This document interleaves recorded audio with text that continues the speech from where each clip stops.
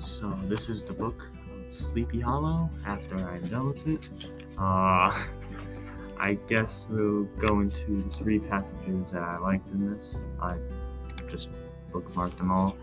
So the first one was on page 63, where it said, Ichabod casts a good look to see if his pleasure should vanish according to the rule in a flash of fire and brimstone. And that means that this was almost a hint that the entire thing was starting to become stretched out. Like, just when he said just then he saw a goblin rising in its stirrups, and in the vast act of hurling his head at him, Ichabod endeavored to dodge and horrible missile, but too late.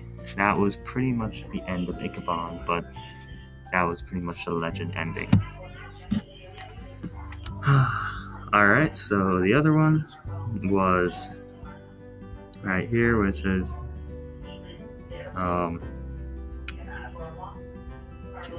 which led some to suspect that he knew more about the matter than he chose to tell. The old country wives, however, who are the best judges of matter, mountains of the day Ichabod was spirited away to supernatural means. This was mostly about how his legend kept going after he died, and it went for a couple hundred of years. Ooh.